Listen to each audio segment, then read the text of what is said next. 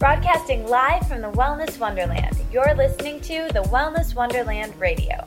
I'm Katie, and each week I chat with the most inspirational people on the planet on how to stay inspired in all areas of life. As you listen, feel free to tweet at me at Katie Dalebout or use the hashtag Wellness Wonderland. I'd love to hear your aha moments. So grab your headphones and listen on the go, or cuddle up with a notebook as we dive in deep with authentic conversations right here in Wonderland. Hey guys, it's me again. I just quickly wanted to remind you that all the show notes with the links and resources we mentioned in this episode are available on my blog. So head there now and leave a comment for me or our guest, and we'll respond. And you can also find the entire archives of all the episodes from the Wellness Wonderland podcast and catch up on those at thewellnesswonderland.com/podcast-2. And if you guys are digging the show, it would be super duper awesome if you guys could leave me a review and a rating over on iTunes. It would be so helpful to bring more people to the show. Thank you guys so much for listening and leaving a review. And without further ado, here is this week's podcast. Welcome back, everyone, to the Wellness Wonderland Radio. I am psyched to be with my guests, Jesse and Rachel of Kashu, a apparel business that is rooted in feeling good and doing good. So this husband and wife team of co-founders have a simple mission in their business and their life, which is to help others feel good. How amazing is that? So that includes everyone from the individuals growing the crops they use to make the gorgeous clothing line, to the consumer, to how they feel when they're behind their computers working in their daily lives. So they operate their business from anywhere in the world, which is super cool. We'll get into that. And they always have their core values of honesty, transparency, and love at top of mind. So they sound amazing, right? So let's get into this. Let's ask them some questions. Thank you so much for being here, you guys. Thanks for having us. Yeah, what a wonderful introduction. Thank you. Of course. So, all right, let's go into this a bit and talk about, I know there's a lot of overlap here, and a lot of people listen to my other podcast with Aaron, which you guys were guests on our With Purpose podcast, and we got into your brand and your background a bit there, and so we'll put that in the show notes so because I want to go even deeper here and learn some more stuff. But I think we should start by explaining how I love the story of how you guys met and how you traveled and found your vision for your business through that whole process. So I would love if you could kind of tell before we even get into the business how the two of you came together. Aha. So that's a long story now. We've been together for 13 years. We've been married for coming on 4. So do you want to start with the very beginning? I think that as most couples, I think that there might be kind of a differing first meeting story. But I love this. Basically, we were young, fresh. We were both spent our very first year of university on exchange, living in England at a university there. And we didn't know each other, but we just happened to be at the same school. And depending on who you ask, somebody saw somebody first, and we got together, became really good friends, and that was 13 years ago. So it's incredible looking back already. Over a third of our lives together. It's pretty special. It's super cool. So did either of you have, I always love asking this, like a feeling when you met each other that it might be the one that you're with for a while? I don't think a guy is the best person to answer that one. Absolutely. Yeah, he's very diplomatic. For me, it was really clear, but I was pretty discerning at a young age as to what I was looking for in a life partner. I didn't let him know that, of course. But it was very clear. We're really young. He hosted my 18th birthday party. So, obviously our relationship has been, in the beginning, it's definitely like, the 20s, there's so much growth and development as an individual. Right. Therefore, your relationship definitely changes and morphs and grows in many ways. So I always remember thinking, like, I could really see the phases of our relationship within our 20s being like, yep, I've probably been in about 6 relationships with Jesse since we started, because it just shifted and long distance. And it's everything I wished it to be. And it's grown and morphed in a really beautiful, creative, collaborative way. And that's how it's so successful, for sure. Yeah. I love that. So when did you guys decide to become business partners through this relationship, and how did that change the dynamic of the relationship, and how do you kind of keep that in check even to date? Mm-hmm. It's a great question. So we both love traveling. It's in our blood. Our families love traveling, and I think that's why we were both overseas at school when we were 18 already. So that's always been a common bond of ours. And together, Rach and I have backpacked through different continents now over that 13-year span. And a number of years ago, probably about 5 years ago now, I was kind of full in career mode. Rach was in career mode. My background is in business and international sales. Rach is in design. And we got to a point where in my career I was traveling. Great combo to start a business. Yeah, exactly. And I was traveling about 3 of 4 weeks in a month. And it was always, I loved what I did, but I was always on my own. And we were spending a lot of time apart. And we got to a point in our kind of early career where we said, okay, well, we can either keep on this trajectory or we can totally shake things up. And we went for the latter and bought one-way tickets to Asia and spent the next year traveling together again, all across Asia. And a little precursor. Before we went traveling, we got engaged. Yes. And I just kind of knew within ourselves that it was really important to spend some super quality time together doing and exploring and growing before we went into this next phase. That should be a requirement for a marriage license. I am a big proponent of that. Yeah. Absolutely. Don't you think? For sure. Yeah. It's why not just see the true colors for what they are?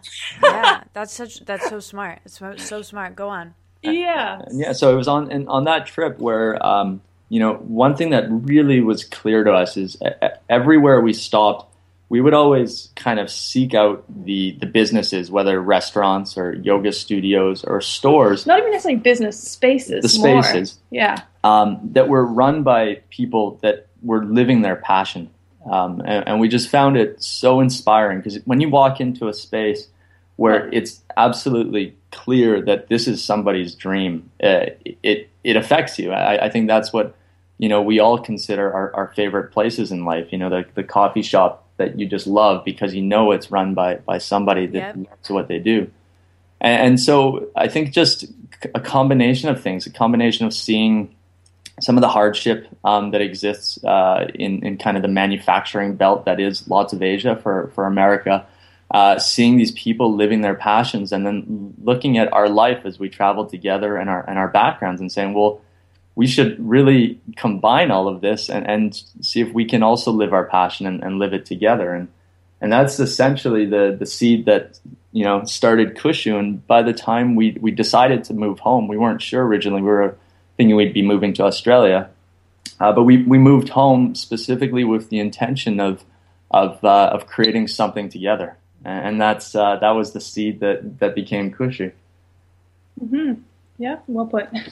I love that. And I know exactly what you mean about, just walking into a place and a space and feeling that sense that you were talking about. It's like you can feel the energy of a place that's run from a genuine need being met, but also from a really good way of someone wanting to do good work in the world. And I think you can feel that in a, a physical space, or, I hope people feel that in the Wellness Wonderland, or in the space that you guys have created, even though maybe they can't walk in and, hang out there. Yeah. So one of the things that we, very consciously do is try to make it a space where people will feel comfortable. And part of it, I know it sounds cheesy, but we have a little pop-up that comes up for the first-time visitors to our website, and it's actually just Rach and I's face, essentially saying welcome, and it's kind of trying to be as close to the web will allow at this stage, to creating that experience like you're actually coming into our space, something that we're welcoming you into this space that we care so much about. I love that. And it can definitely be felt. I mean, I think, it speaks a lot to the two of you, and also, Rach, to your design skills, because it's beautiful. The website is so beautiful. Thank you. But and so user-friendly, too. And I think that that's something that, people don't want to stick around in something that's confusing or that doesn't, look beautiful aesthetically. And you guys really hit all the nails on the head there. So let's get back into the brand then. So when did you decide that you wanted your business to be this organic clothing line, and how did you decide to go there in that direction with it? Okay, so as Jesse was mentioning in the previous story on our big trip, so during that time we really got to refine really the philosophy and the purpose behind the company that we wanted to establish, but the actual service or product was not defined at that time.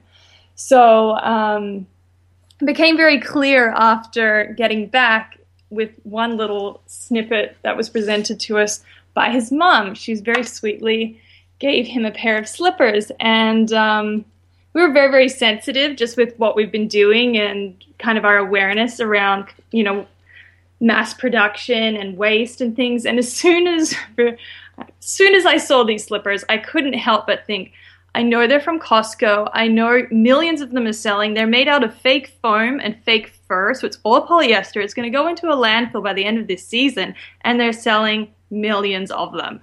So that was the first thing I thought when I saw these slippers. So all of a sudden I was like, oh, so we actually started designing for the first year a shoe that could be worn indoor, outdoor, organic cotton and all natural rubber, handmade in Peru. So that's when we began our journey, actually, was in shoe design. And then after a year, then we diverged into making a product that was one size fits all. It actually was born out of my Kundalini yoga training. And so Kushu was morphed from there. So that's where it all began. Oh, cool. So do you guys still sell those shoes?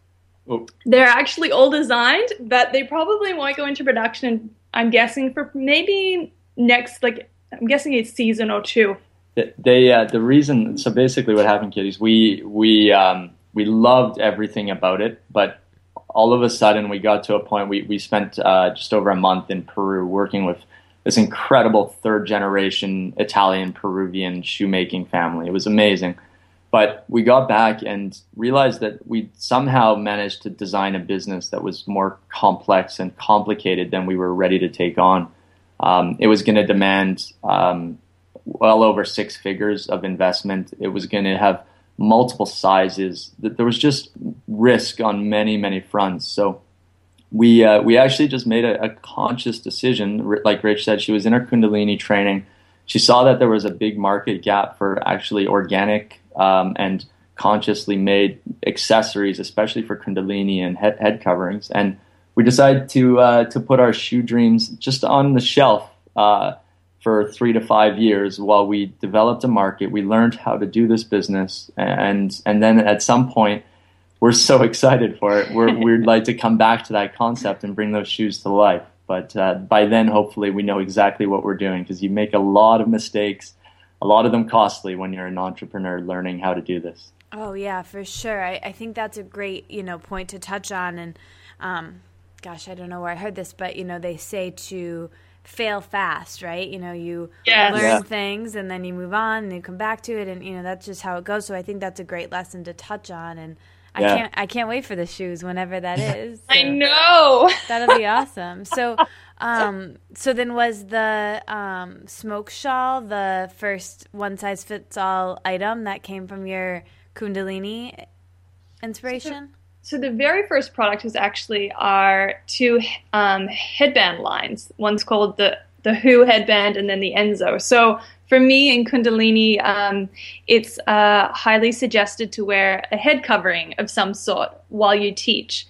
And I just really couldn't find something that actually functioned really well, because I like to do a really physical practice. And that just really felt like me. Something that was versatile. I could really wear off the mat, on the mat, anytime. So I got into designing like different styles and prototypes pretty early on. And that was the first kind of product for the yoga market. And then within that, I was using two fabrics, the organic cotton and then the tencel, which is the eucalyptus tree fiber.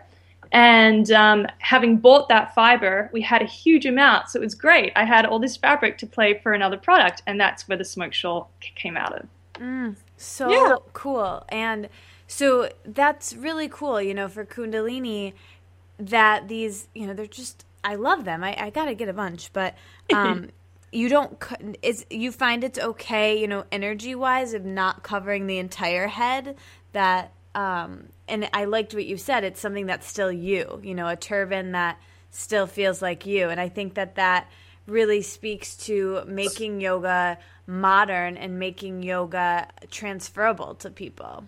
Yeah. So they're great. We've designed them so they can open up to totally cover the whole crown of your head. They're 8 inches wide. So when you open it up, it's like a bandana. So it just, like, for me, I'll wear it kind of multiple ways during the day, depending on how I'm dressed and what I feel like. And what you're doing. Exactly. Yeah. It's a great traveling piece. Like, I use it all the time, like on the airplane as a face mask. If it's windy, just put it all over. It's really great for that too. Oh, amazing. I'm so excited to have all of these links in the show notes, because I know people are going to be like in their car right now driving or listening to this one. You're like, I got to see this thing. Yeah. Pull over, people. Yeah, be safe. Safety first. It's so cool. So so now, you know, let's bring people up to the present, and kind of, you know, we got into the background of how you guys got started, but how have you been surprised in the growth of your business? What have been some big moments that have just felt really good and juicy, that have kind of propelled you to keep going? You know, any of those moments? Okay, so there've been quite a few. The most recent one of those was that we just finished our first Kickstarter campaign. It finished just about a week ago now, and that was fabulous. We've been live online for about it's going to be 2 years in November. So in that time, obviously, we've got we're really fortunate. We've got an amazing, loyal family of Kushu feeling people. And it was a great opportunity for us to get to expand our reach and communicate to a larger audience. And our feedback, well, it was really great. Within the first 4 days, we reached our initial goal of $10,000. So that was huge.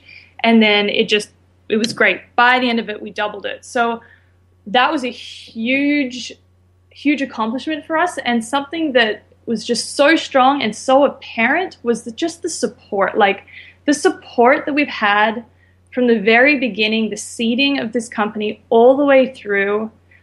We just wouldn't be here without the love and like energy from our surroundings. Like, this company is definitely made up from the community that supports it. So with everything from our first trade show, from our wholesalers, those great yoga boutiques around North America, everywhere you look, I think it says a lot to why we are doing this in the first place. We really do want to be affecting people in a positive way. And it's so beautiful because you send that ripple out, and that's exactly what you attract back. So it's been a very positive affirmation for us. So yeah, it definitely makes you keep up. Yeah, no, that's a great one. And it made me think of something I wanted to highlight from before that I forgot when you guys were saying that you got started, you didn't really even know what the product was going to be or what you were going to do, but the mission and how you wanted people to feel when they saw your company or came to your website, you knew that first. And I think that is such an amazing way for people to take an idea and put it into the marketplace. And I think everyone starting a business or an idea or a blog should have that same concept of, just ask yourself how you want to feel doing it and how you want other people to feel when they come, and then you can figure out what you even want to do. And I think that kind of speaks to the way you guys structured your business, right? Very much. I think that's spot on, and I would absolutely recommend it to everybody, because one thing that you've surely seen with the Wellness Wonderland is that when you start something, you really can't predict where it's going to go. And sometimes in life, I know I have a tendency of wanting to have something all the way lined up or already perfect before necessarily committing to it or doing it. And sometimes you just need to start. And for us, by starting with knowing what we wanted to achieve, it got the wheels turning to the point that we started to see products and services almost everywhere that could accomplish what it was that we were actually looking to do. And the company, it was almost kind of like it's the cliched snowball effect. Like you start to feel that momentum, and then these opportunities present. And it was just kind of by stepping into that flow, so to speak, by putting our intentions out, saying this is where we're going, that all of these ideas came up. And I would absolutely recommend it to anybody that wants to start a business or really to change anything in their life, to put those intentions there, say what you want to achieve, what you're looking for, and then allow the coincidences to start to pile up. Yeah.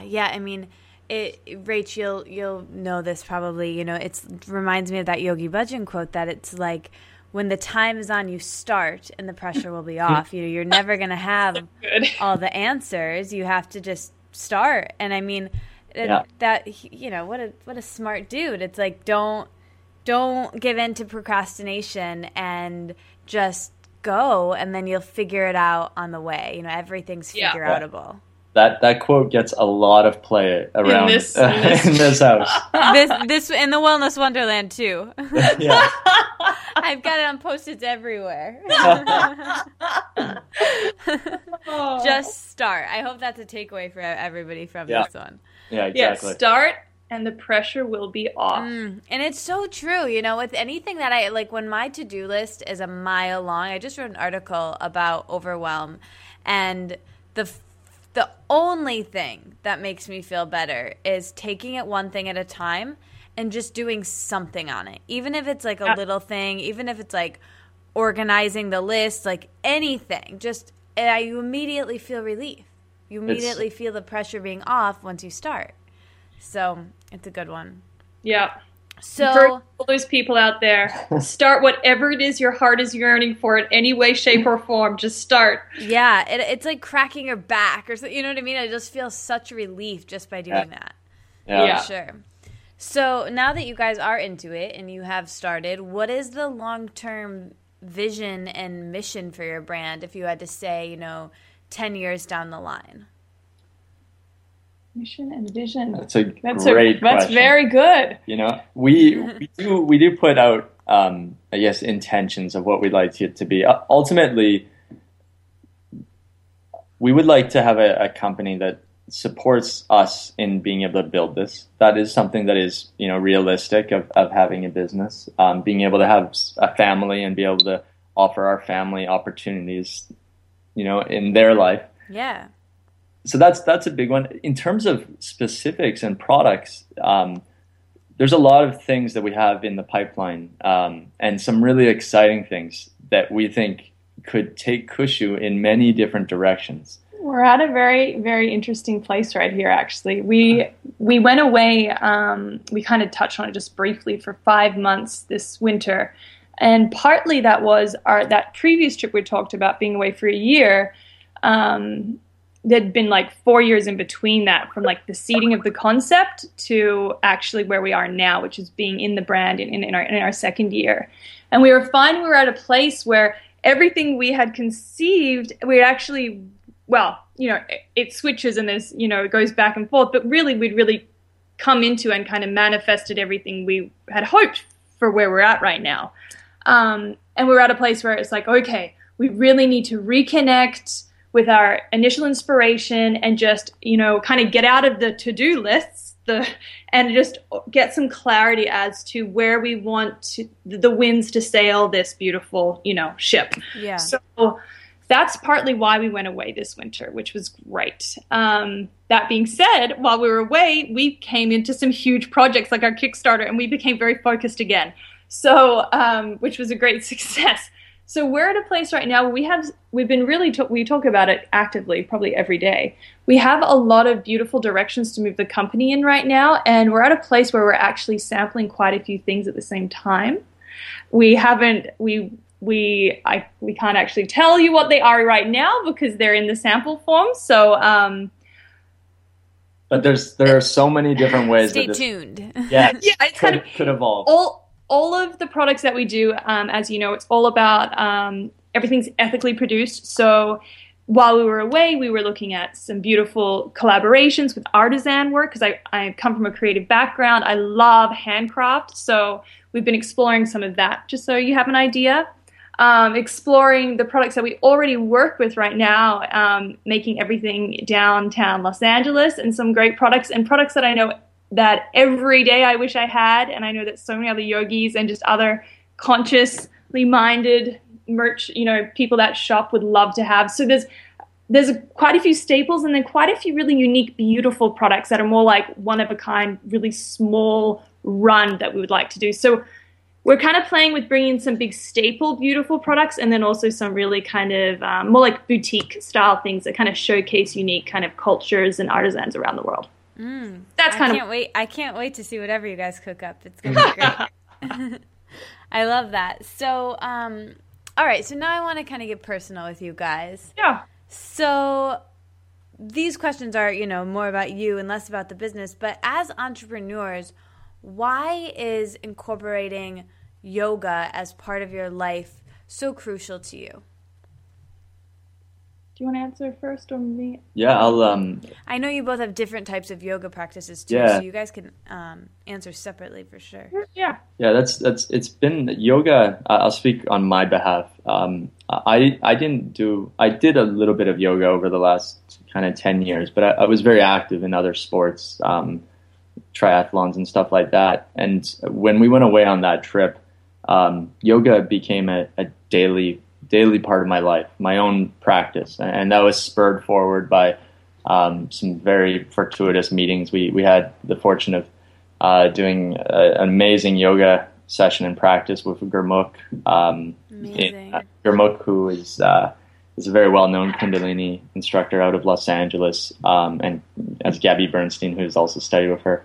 As well as we went and sat with His Holiness the Dalai Lama in his home in India, and all of these other spiritual experiences. And over the course of that year, I wouldn't be able to pinpoint it, but I really began to appreciate how much that daily practice and daily meditation, even if it's only a small little bit, and even if it's just moving the body in a very small way or in a more exercise-based way, whatever you need that day, and how much balance that brought into my life. And that practice has been there now. It's probably been about 5.5 years every day since. And I would credit it with so much of what we have been able to do with Kushu in the years since we made that decision to go traveling. And it just, in a word, it's balance. It brings balance into my life when the world can seem to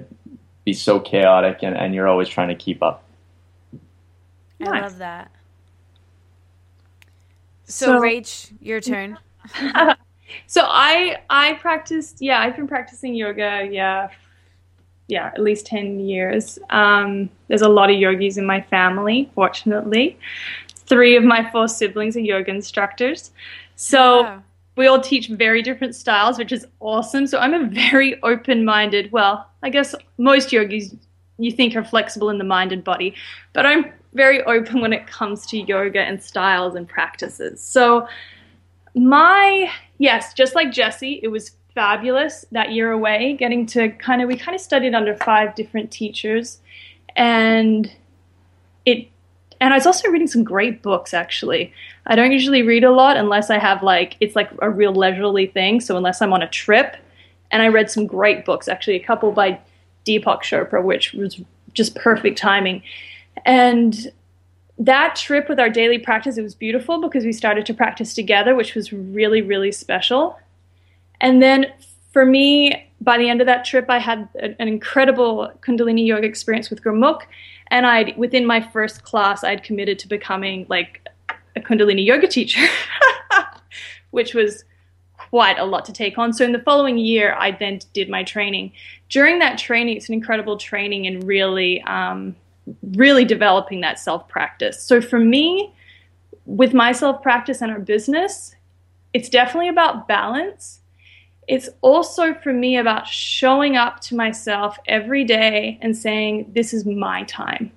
It's my time for myself, for that beautiful, that infinite place within myself, that pure love, and just bringing all that energy that goes out all day and focusing it back inward. Mm-hmm. And within that practice, also opening. So the biggest thing for me, it's not the biggest, everything's so important, but within the balancing is the opening to a greater force. So for me, one meditation I do a lot is called Satkartar, which Yogi Bhajan, it's also used as a saying. So make it something happens in your life. I don't know, an apple falls on your head. Satkartar is like, oh, there's a greater force at work right now. So I love this. Yeah. So that mantra for me, and the mudra is amazing. It's opening from the heart and pushing open these walls. So for me, it's about opening myself to a greater power. So I don't always think it's about me. There's something bigger than myself, and it's about me just opening up, letting go, cleansing, and allowing that to work through me. And that really helps take off the pressure and just helps me every day to actually just have a beautiful moment of joy. Sure, of course, your practice isn't always joyful because it is a practice. And some days it's just about the discipline, like sit down, I'm going to have my time. But it really is, when I do that practice, it really helps me just find the lightness in everything all the time. And just as a really quick side note, something just to very quickly take you back to Kushu is we don't really just want to focus on products. We want to help people introduce feeling good into their daily life. And a big part of that is we are both yoga teachers and sharing the tools that we use. And we've just started recording some of Rachel teaching her meditations, and actually just last week we launched. So excited for that. A meditation of Rach teaching Satkartar yes, that we we'll filmed. Post that below. Yeah, so I thought that would be a little segue there. Yeah. So with that segue, talking about Kushu and how we want to grow, really, which has become very clear, is being of more service to people. So whatever that could look like, I'm really excited about integrating more different, parts of being able to help people feel good about themselves, about, helping them live the life they wish to live. So whether that is, it could be anything. We're very, very open right now about that. So yeah, it's not purely product-based. It's really about helping people have a great experience in their lives, in whichever way we can. Yeah, I think for entrepreneurs, it's tough not to have that mindset of being open. And, if you don't have that, it just may not be for you, because you have to really cultivate that sense of being flexible in the mind and the body, but, really to whatever comes your way. And I think that's, essential for the practice of yoga and for the practice of being an entrepreneur.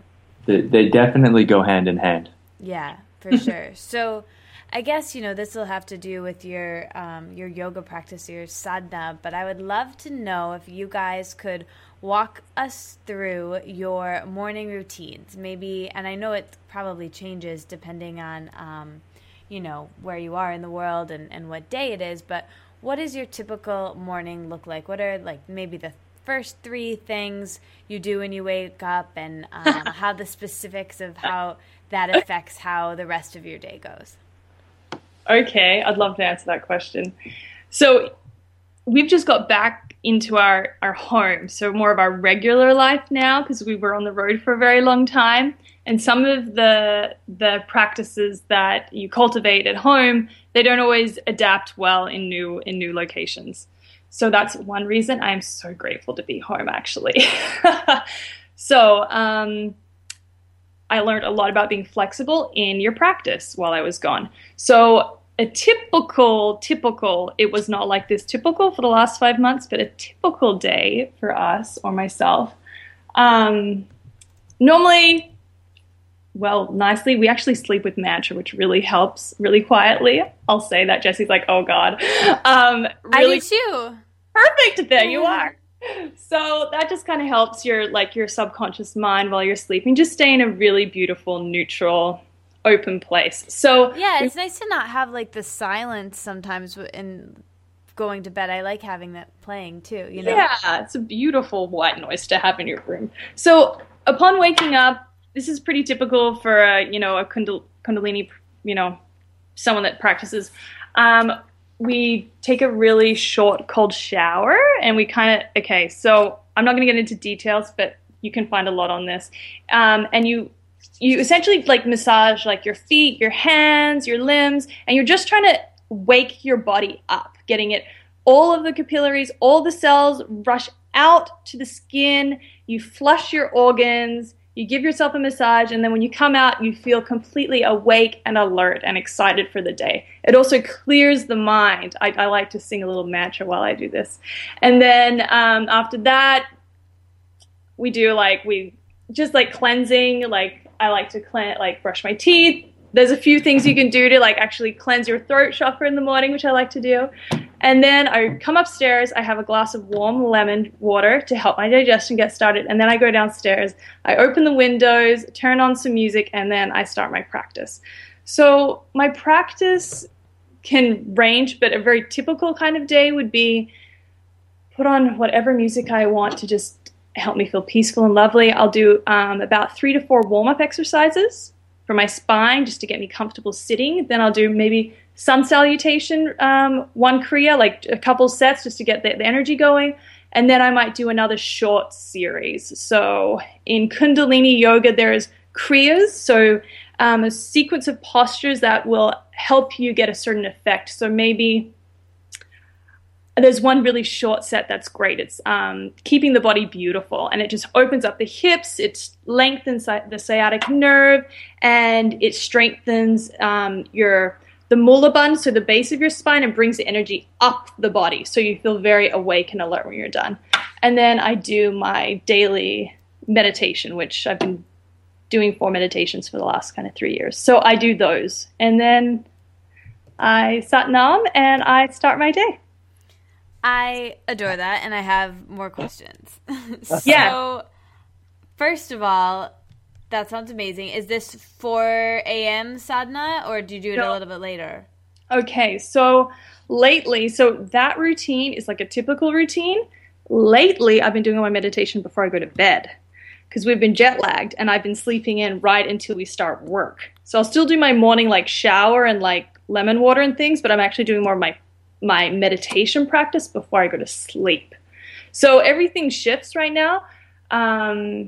So sadhana time, I love morning sadhana when I was doing my training and I got to go into a big group.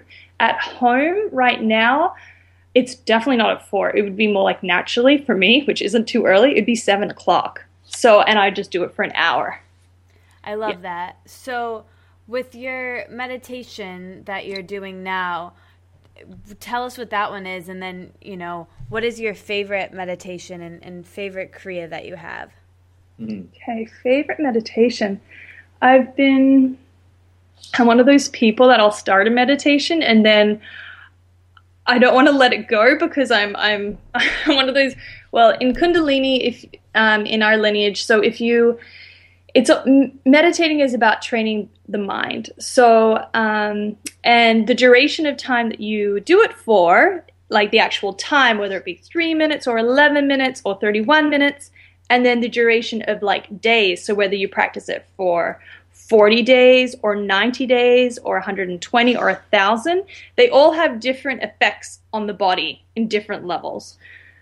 So with that knowledge, I never want to drop a meditation because I know I'm like, oh, I've done 90 days. Maybe I should do. Yeah. So I'm one of those people that it takes a while, unless it's really just after my 40 days, if it's just really, I will let it go. But I kind of keep sticking more on.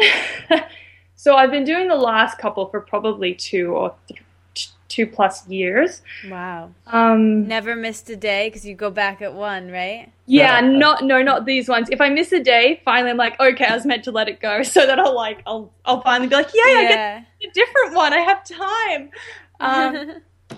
So the ones I'm doing right now, I do 4 right now every day. So the first one I've been doing since the very beginning. It was given to me by a beautiful Kundalini teacher, Sat Siddhi. And it's perfect because it opens all the chakras. And it's specifically for me when I requested a meditation, it actually opens your throat chakra. So at the time I was feeling a huge amount of energy in my heart, and I just felt like it's almost like when you go to speak and your throat cracks or something. I could just feel that the energy wasn't flowing out and into the world as strong and as fluidly as it could. So this meditation was actually given to me for that, but it affects all your chakras. And it's also a meditation that is the basis. It said when you master this meditation, you can then go on to master any other meditation. So I do that meditation. It's called Sa Re Sa Sa. And actually I've recorded that one. Yes. Okay, cool. We'll have that in the show notes. And it's got 2 versions. It's also great to do on a full moon. The mudra's slightly different. Nice. Beautiful. And there's lots of great audio recordings. I've got them written down as well. So then the second one I do, which I recommend for so many people, it's all about conquering self-animosity. So that's what it's called. But in my words, it's about self-loving practices. And I noticed in my life and in my thought patterns that a good analogy would be you're running a race and you can see the finish line, but I could sprint and I know I've got it in me, but I don't want to sprint in case I trip and I fall and I've given it my all and then I fail. So instead, I'll just keep running at a good steady pace because I know I'll get there. So it's kind of this self-limiting mindset of cutting yourself short instead of being fearless and jumping off the edge and knowing that you're supported. So this meditation for conquering self-animosity, it's a beautiful breathing meditation, and it just brings you into your strength, but into a loving place so that your mind supports the core self. So that's the second one that I like to do. Really nice. I love these. I can't wait for all these videos. It's going to be so helpful to everyone. Mm-hmm. And you can do these anywhere, and it can simply be 3 minutes. In the videos, I just teach 3 minutes. You can do 11 minutes as long as you'd like.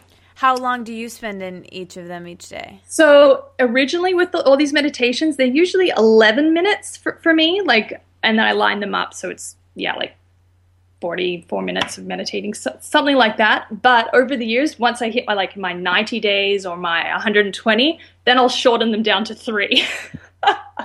This is my technique. So I'll have various meditations going, and depending on the day, like if I'm super busy, maybe I'll do 3 minutes, but I'll be sure that I will always have the time for myself. Yeah. So I like to be flexible because naturally, hence having to do a loving meditation, I can be hard on myself. I can be very critical about myself and very judgmental and hold myself to a very high standard. And you're not alone. Yeah, and this is a practice of self-love and non-judgment. And if you can't practice that on yourself, you will not be able to practice that on others. So I really, really, really try my best to practice that. And traveling this trip was a very good testing ground for that, because my practice was definitely not what it is at home. And it was really good, though, because I still feel just as connected to my center as I did before I left, maybe even more so, which is beautiful. So it's just about flowing in your life and always honoring that place, knowing it's with you, and just doing the best for where you can and where you are. So yeah, that was a good thing. So everybody, don't be hard, just do the best and you'll get everything you need out of it. Yeah, that's a great point to highlight too. You know, beating yourself up keeps you stuck. So just let that go, and I love that. So, okay, one final question I have about your practice. So I loved that you said that you kind of get things going with some sun salutation. So, you know, I had this conversation with Gabby a while back about, you know, mixing vinyasa styles with Kundalini, and I know that there's, kind of forget what she said, but I would love your insight on this. And I know, you know, there's some teachings from Yogi Bhajan saying never to change a kriya, but when it comes to adding and fusing those two styles, what are your thoughts there? So with, I'm seeing two different questions. So the first one about sun salutations in the morning. So Surya Namaskara is actually a kriya. So it is a kriya in and of itself. A sun salutation is a perfect set as taught in Kundalini. So you don't need to worry about sun salutations if you're concerned, any Kundalini yogis. It's one of the first sets in your manual. Oh, right on. Which is great. But for me, I've also practiced a lot of hatha, so I might do some alterations within my sun salutation to just open me up however I need to that day. Does that answer that question? Yeah, for sure. Does it?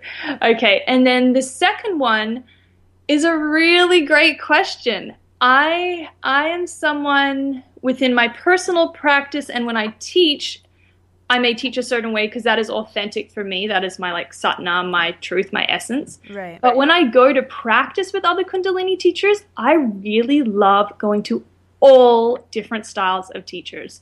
I am not hard-pressed that I have to be in a very traditional setting at all.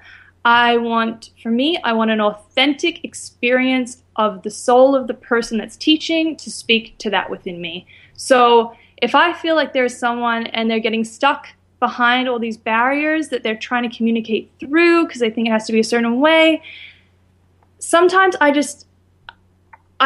want to feel the essence of that person coming through. So however that may be, that's wonderful. Of course, I want them to be respectful of what they've learned, so that they're teaching mindfully and that they have an understanding of where it's all coming from, so they can make it educated choices. But ultimately, I want it to be the most authentic delivery as possible, because that's what's going to bring me into my authentic self. So that's how I'd answer that. Yeah, I love that. And I don't know if this is a quote from Gabby or a quote from Yogi Bhajan, but, you know, all people want from you is your authentic truth. And I think, you know, when it comes to yoga and it comes to, you know, the guide leading you, I think as long as they're authentic, that's it, right? That's what people want. Absolutely. Mm-hmm. Yeah. So Jesse, I know your practice is a little different. Talk to us a little bit about your practice. Yeah, I have a background in Hatha yoga. I'm a teacher of Hatha yoga as well. So I've come to yoga a little bit more from that side of the picture. But that being said, being married to a Kundalini yoga teacher, Kundalini, as you know, is something that is very much taught not just to be on the mat. It's an entire life system, essentially, from the cold showers that Rach mentioned through to daily meditations and just the general way in which you live your life. And being together with Rach and supporting and being there with her as she did her teacher training and has evolved as an incredible teacher, it's deeply influenced my life and my practice.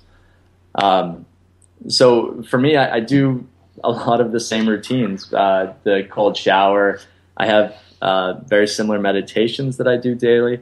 And then a little bit to answer your previous question is I've also done some training in Kundalini. I haven't done a full teacher training, but something that I love is at home I've got some Kriyas that I do in my daily practice, and I've been teaching them interspersed into my Hatha practices at a bunch of the locations that I teach. And people love it, which doesn't come as any surprise, really, because I love it, and it's obviously coming through in a very authentic way. So what I would try to do is I'll build a Hatha sequence where you can fairly seamlessly integrate an entire Kundalini Kriya into the flow of the practice, and then flow it back into a Hatha to wind down, for example. And like I said, I found, for me, that's what I practice at home. And then when I go and I teach that in a class setting, people respond so strongly to it. Yep. And he'll teach the Kriya in its entirety.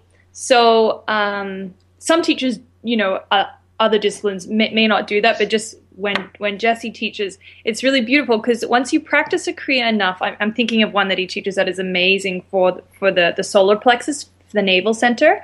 And when you really practice it enough, as a practitioner, you'll naturally know, okay, what type of postures do I want to warm up for this series, and what postures are really going to benefit me at the end of this series.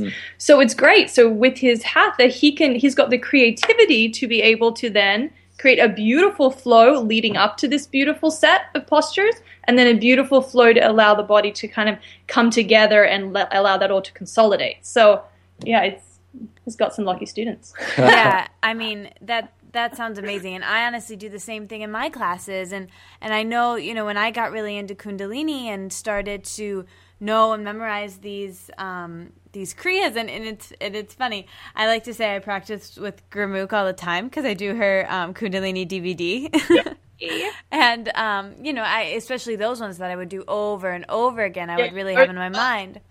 Yeah, and so, I would just incorporate, different meditations and, start doing Breath of Fire and teaching Ego Eradicator or teaching different things or frog poses or, different things, incorporating in them. And when they were new, people were like, what's going on? What's going on? This is not like the last girls class, And then eventually they were like asking for it. Like, why didn't we do that Ego Eradicator thing this week? And I was like, oh guys, we'll get you next week. Yeah. But it's just funny because it's like, I was nervous to incorporate those things because I didn't know, if that was okay or, how people would react to it. But people are genuinely open and people want it. People want these tools and people want them fast, and people are waking up and people need them in their lives. And I think, it's our responsibility. And again, I'm not sure if this was Yogi Bhajan or Gadbi, but she says, if you know one Kriya, teach that. If you know one meditation really well, teach that, and I know Yogi Bhajan said he wasn't here to create disciples, he was here to create teachers. And, I think it's very easy, and you kind of touched on this, Jesse, when something's working for you to, whether it's your diet or your exercise routine or whatever it is, to want to push that on other people. And I know in my life, just my personality, I tend to be that way. If something's working for me, I want everyone in my life to be doing it too. And and it doesn't work that way. People come to you when they're ready. And I think, I heard a story from Gabby when she was doing her teacher training. Gurmukh, she was saying, hey, I think my husband's getting a bit freaked out. Like, I'm coming home in these turbans and my whites, and I'm so excited. I'm singing these mantras all the time, and and Gurmukh said to her, "Take that off. Take off your whites when you go home. Take off your turban." And she was like, "What?" And she's like, "Yeah, just be the lighthouse, and he'll come to you, and he'll just want to know, that you're feeling so great, and he'll see that you love it so much from you just being the light." And it sounds like that is kind of what happened in your relationship too. You saw it benefiting your wife so much, and then you wanted some of that. Yeah, absolutely. I think you hit the nail on the head there. I'm really glad you touched on that because I just met with some dear Kundalini friends, the teachers that I rarely see, and both of them had mentioned, which was kind of a surprise to me, how fortunate I was that my husband could share in our practice, and how one of them was mentioning that her husband can't stand mantra. Like every time he hears it, he turns it off. Like it's got to that place, and the other way, it's kind of two similar stories, and it was really good for me because I was like, gosh, yes, got to remember my gratitude. I can't just take it for granted. But I'm really glad you're mentioning that because exactly, it's not about just be that and enjoy it for yourself, and you don't need to say a word. Yeah. And I think, not even just with your sadhana or your practice, just, like I said, with your diet or with anything, I think that's a great takeaway for people. Diet's a big one on that. And the other thing I think, and, I don't know obviously what the case was with your friends, but, maybe it was too much too soon for them, and it's just patience. And, that's rough. That's rough for me. That is a big practice for me of not trying to push things on people just because I come from a place of I love things so much and I want to share. And honestly, that's why I do what I do, to be able to do this to people who are wanting to hear it and willing to hear it and are ready to hear it, so I think that's so important. Yeah, as somebody that I'd done some yoga over, like I said, about 10 years, but it wasn't until that trip that, for whatever reason, I think it was a few different teachers, that I started to appreciate it for what it is for me. And I stopped kind of seeing, I think before I saw what it does for Rachel, and I tried to, for yoga to be that same thing for me, and it just wasn't working. And because of that, I did admittedly have a bit of a adverse reaction to yoga. And I think that's incredibly common, especially amongst men. And I think that something that I teach, or that I tell my students almost every chance I get, is, it might be great that you're having a good experience here with me, but go and practice with as many different people as you can, as many different teachers, because we all have things that resonate with us at different times in our lives. And it's not reality that one thing that resonates so powerfully with one person is going to resonate the same with another person. And I think for people to come to their own realization of if they want a spiritual practice in their life, and if it's going to work for them, they really need to sample, because there is some voice or something out there that is going to resonate with them, and it's going to help them draw them into that circle, so to speak. And that's what worked for me, was taking some of the pressure off myself, and just allowing that this experience is just what it is to me. It doesn't have to be the same cathartic experience that it is for Rachel.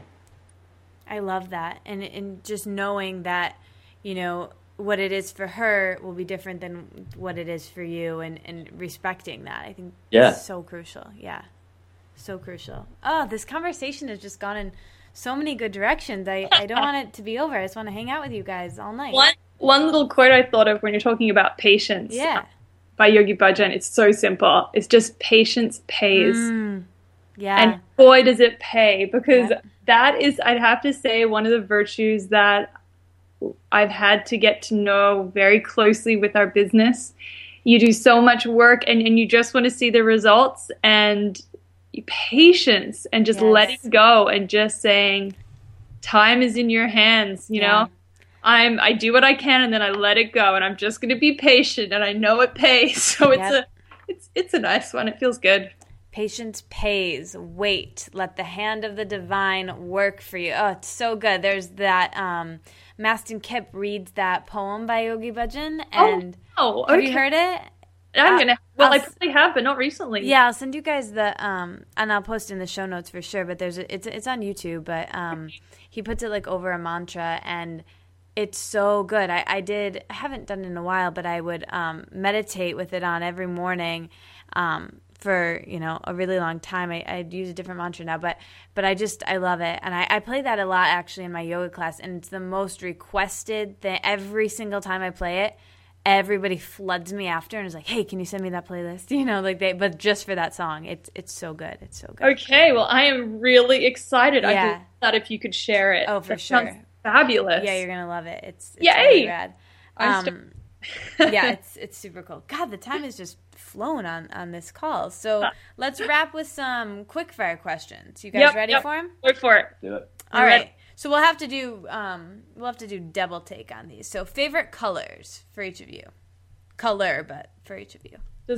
I don't know if white is included. Yeah, it totally works. Okay. Oh, I like soft pink, like a pearl pink. I like white. You go, Jesse. Sometimes I find that I'm out and about and notice that I'm wearing all green, so I think that says something. I love that. We used to have in school dress just one color. You would have been great on that day. Yeah. Favorite things to do for fun? Maybe something outside of yoga. Yeah. Travel. I absolutely love traveling, experiencing new cultures, new foods, new people. It just fuels me in a way that I've never found anything else that does that. Yeah, I love traveling with Jesse and doing stuff like that. I also just love walking and hiking. Yeah, walking I don't know is so if fun. fun is the right word, but it is fun. Yeah, it makes me lighter and happier, and especially in the spring. Yeah. It's kind of fun getting to eat berries while you walk. It's pretty awesome. Well, I don't get to do that where I walk, but that sounds amazing. I want to go forage. I wish we were having this conversation while we were on a walk and we were foraging for berries and mushrooms. So nice. Yes. That sounds amazing. Favorite day of the week? Tuesday. Why Tuesday? I was born on a Tuesday. I love that. Easy answer. I've always been partial to Thursday, excuse me. I like the fact that you're still in the work week, yes. but you see kind of the horizon there now. Mm-hmm. Yeah, that's my favorite. It's like that Christmas Eve effect. You know what I mean? It's still fun, but you've got more fun coming. Totally. I really like Thursdays too, and I like weekdays too. So it's best of both worlds. A Tuesday's good as well. Apart from my birthday, I like it because Mondays I can find really overwhelming. There's so much, and by Tuesday I'm actually starting. I've got a whole week to get this all done. So I feel like time's on my side. Yeah, that's actually true. I can get behind Tuesday because you think Monday, they're so exciting and everybody's it's kind of stressful, and then Tuesday it's the chillest day of the week. It's you're not excited for the weekend. You're not overwhelmed by last weekend anymore. You're over the whole Monday fiasco, and it's not hump day, so it's chill. It's just a nice day. Yeah. I like that. So what is your number one piece of advice? You could just give one thing to entrepreneurs. Go. Be kind to yourself. Definitely. You want to do everything all at once and for it all to be done and for the money to be rolling in, for changing people's lives. But it's what Rach said. It's patience pays, and in the process, just find that kindness towards yourself. Learn and grow as much as is presented to you. So good. Both of those. So good. What's your favorite part of the life that you guys have designed for yourself? Flexibility. Getting to spend it together. So good. Favorite vegetables? What a segue. Yeah. That is a good one. Avocado fits in every food group, right? I was going to ask the same question. This time of year when spring starts to roll around, I always go on a big zucchini kick where I start to barbecue them and put them in everything. And I think it's just refreshing and nutritious at the same time. I'd back you on that. I like zucchini every way. Yeah. Do you guys ever freeze them for smoothies and to make ice cream? No. Oh my gosh. Yeah, you got to do that. On the website? I don't know, but I should. I do it all the time, so I should. Good idea. Maybe by the time this comes out, I will put one up, and it can be in the show notes. But I'll send you guys one. Yeah, just blend it up with a bunch of greens or something to sweeten it a bit, coconut, and it's like super good. Yeah, Oh, sounds so good. yeah, Thank super you. good. Yeah, I love ice cream. yeah. Favorite fruit? Oh gosh. So is avocado a fruit or a vegetable? It's a fruit. I'll do avocado. Gee, we're so unoriginal here. Called it. I'm really all over the board right now after be traveling for so long. I'm kind of just I'm not in any routines. I'm tasting everything kind of new. But I've been really liking, which sounds so boring, apples, but not from commercial apple trees, like the really small ones you get that are like green, just turning red. I don't know how you explain them. You can't really get them at a lot of places. Yeah, are those called crab apples? Maybe. Yeah. I don't know. I know what you're talking about, though. Yeah. They're kind of they're super, they're tart and sweet at the same time. Yeah, I'm into apples. Yeah, I love me an apple. So what is the best meal you guys have eaten recently? Like, let's say the last, I know you guys have been traveling about 2 weeks or so that just sticks out in your mind. Maybe one you've eaten together. At Ambleside, that was good. From Kishu. Oh yeah, we live in Vancouver, and Vancouver is, I don't know if for any of the listeners who have been to Vancouver, there's 3 things on every block in Vancouver. There's a yoga studio, there's a Starbucks, and there's a sushi restaurant. And it's very cliched, but it actually is true. It's ridiculous here. And sushi is a big part of our lives. And as soon as we got home, one of the first things we did is there's this awesome little sushi spot that we go to, and we get takeaway, and we take it down to the beach and just park in front of the ocean and eat delicious, beautiful, fresh sushi, and it's so good. Oh, that sounds so fun. I just want to come hang out with you guys. It's fun. They do great brown rice, and they've got really creative veggie rolls, so it's a real treat. I love that you take it down and eat it by the ocean. Oh my gosh, I need to just move to Vancouver and move in with you. Yeah. We'll do take sadhana. It'll be so fun. We'll go get coffee, do yoga, and eat sushi. Oh my gosh. And go on walks. Don't forget our walks to the foraging. The wild blueberry bushes. Oh, so cool. Yeah. All right, so we talked a lot about travel, so you probably know this is coming. Favorite place that you've traveled to? Can that include a place that you were born? Yeah. Okay. I'm starting to appreciate it more and more and more. Norfolk Island in the South Pacific.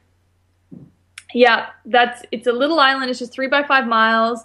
It's 800 miles north of New Zealand, and then literally just in the South Pacific. So just ocean. So if you're trying to figure out maybe some other islands, Fiji would be above it. And it is just, after traveling for 5 months in various places, the pristine nature that is there, the peace and tranquility, because it's a tiny population of 1,100 people. It is just so, it's just so good on your whole body, mind. It's just, yeah. So that's where I want to go to, relax, rejuvenate, refresh myself. So did you were born there, Rach, but you didn't grow up there? I was born there, and then I lived there till I was 14, actually. So quite a time, yeah. And then did you move to Vancouver, or where did you guys? My mom's Canadian, so my whole family actually then moved to Victoria, which is on Vancouver Island, really close to Vancouver. And my family has been based there, though our family home on Norfolk Island, we turned it into a tourist retreat. So we still get to go home every time we go home. Oh, that's amazing. I want to go there too. Just as a side note too on that is Norfolk Island has its own language. It's descendant of Old English and Tahitian, and the word Kushu, which is our brand name, is one of the most commonly used words on Norfolk, and it literally means feeling good. So that's where we got our brand from. I'm so glad you brought that up, Jesse, because I knew that from the last interview, but I definitely wanted to touch on that because I adore that name. And I would say for me, the answer at Norfolk Island is absolutely paradise, but because it's taken. Tibet would be for me. Tibet, I've had a infatuation with the culture, with the people, with everything about it since I was actually just a little kid, and got to kind of realize a dream of going there. And it was a very bittersweet experience because of just meeting a lot of Tibetans that have had some very tough lives because of just the circumstances they're dealt. So, but in terms of people, the place, the nature, the mountains, it's phenomenal. It's just absolutely incredible there. Yeah, that's one of those happy hike places. Yeah, super cool. So, what are you guys' favorite movies? I'm very critical when it comes to watching movies.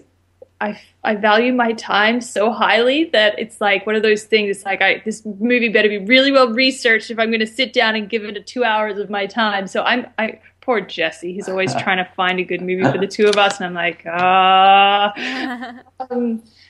my favorite movie or kind of movie.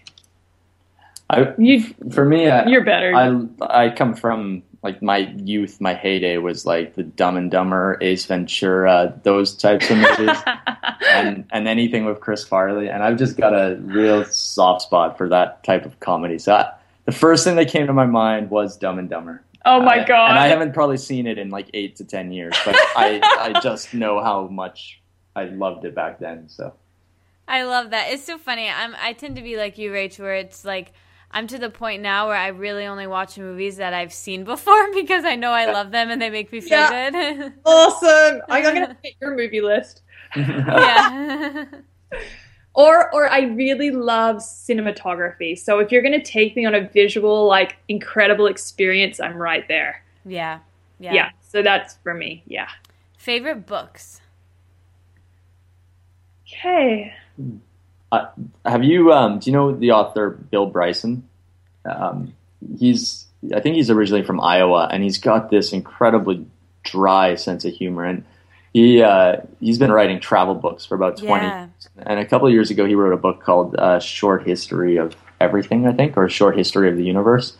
And it's like making science and learning fun. And it's literally everything known in a very fun and quirky and often funny way about the Earth and our time on it, and it's excellent. I've read it 3 or 4 times, and I still can't remember nearly anything because it's full of facts, right? Yeah, so many good. You know those facts that you just need in your pocket every now and then. That's just full conversation starters. Yeah, like the real quirky facts.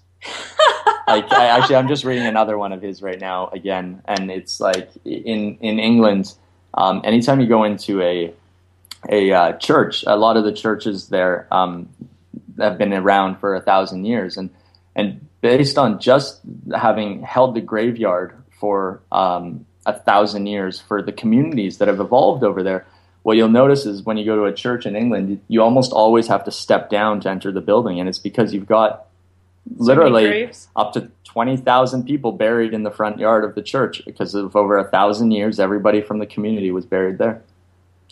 You're hilarious. Very random, but just stuff like that just I find just kind of quirky and funny. I think I heard that when I was studying abroad from my professor, which makes sense because he gave me that name to read a book from him, and I remember finding it like a year later, Bill written down on a little Post-it in my bag, and I never read his books, but it's like now the universe is like telling me to do that. Yeah, it's come back around. It's good stuff. It's funny and it's informative and it's nice reading. So. Nice and light. Right? Yeah. I'm a person that reads. Okay, I don't really read. Well, I read for pleasure, but really I like to read to learn. So I'm someone that will read like. Kundalini manuals? No. Oh, exactly. But the Deepak Chopra book. Yeah, that was awesome. What was it called? Which I've read a few of them and I can't remember the name of that one specifically. 7 less. Sorry, I can't even tell you. Well, they're all good. Anything Deepak is good. They're all good. But The Secrets, the 7. Anyways, it's all good for me. Yeah. Seriously, I garden. I like to leave the house, get my hands in the dirt, and actually, I like to get away from. For me to relax, I like to do things, and being in the garden and nurturing and making things beautiful. It feeds me so much. I love that, and then you can listen to an audiobook while you do it. See, that's what I got to figure out. Multitask, right? Or a podcast. I'm gonna, precisely. Well, this has been amazing, and now I have to ask you guys the question I ask everyone who comes on the show, and so you guys probably know what I'm going to ask, but you know the name of this podcast and the name of my blog is The Wellness Wonderland. So when I offer that term to you guys to live in a wellness wonderland, what comes up? For me, it's make sure you have that time in your day every day to be able to truly listen to what's going on for you. And then in that listening, take action however that needs to be to keep your body in harmony. So good. My wellness wonderland is friends, family, lots of nature, and just balance. Just living good food. Good food. Just living a balanced, respectful life and enjoying our time here. I love that. And all your answers. Thank you guys so much. We'll have all of the links and how people can get in touch with you and hang out with you guys online in the show notes. But is there anything else that you guys want to leave people with? It's been a blast hanging out with you. Yeah, it's been awesome. I mentioned this with the podcast that we did with Aaron, but I think it's worth repeating. I just think it's so amazing what you're doing with the Wellness Wonderland, and to spread these messages and take these stories and share them, because I do think for us, seeing all those people living their passion when we were in Asia that year is what spurred us to make a change in our lives. And I think that what you're doing is making that really accessible to people, and it's so good. It's just promoting more good in the world, which is exactly what we need. Yeah. So thank you. Yeah. Thank you guys. Thank you guys for hanging out in Wonderland, and thank you everyone for listening. Beautiful. Bye. Bye-bye. Thanks for listening. You made it all the way to the end. I'll be back next week, but until then, let's stay inspired and keep this conversation going. So tweet at me at Katie Dalebout and our guest with your aha moments from this conversation. And like the Wellness Wonderland on Facebook, so we can all hang out there and discuss how inspired we are and how we'll apply it in our daily lives. And never miss another episode or post from me by signing up for email updates on thewellnesswonderland.com. See you back in Wonderland.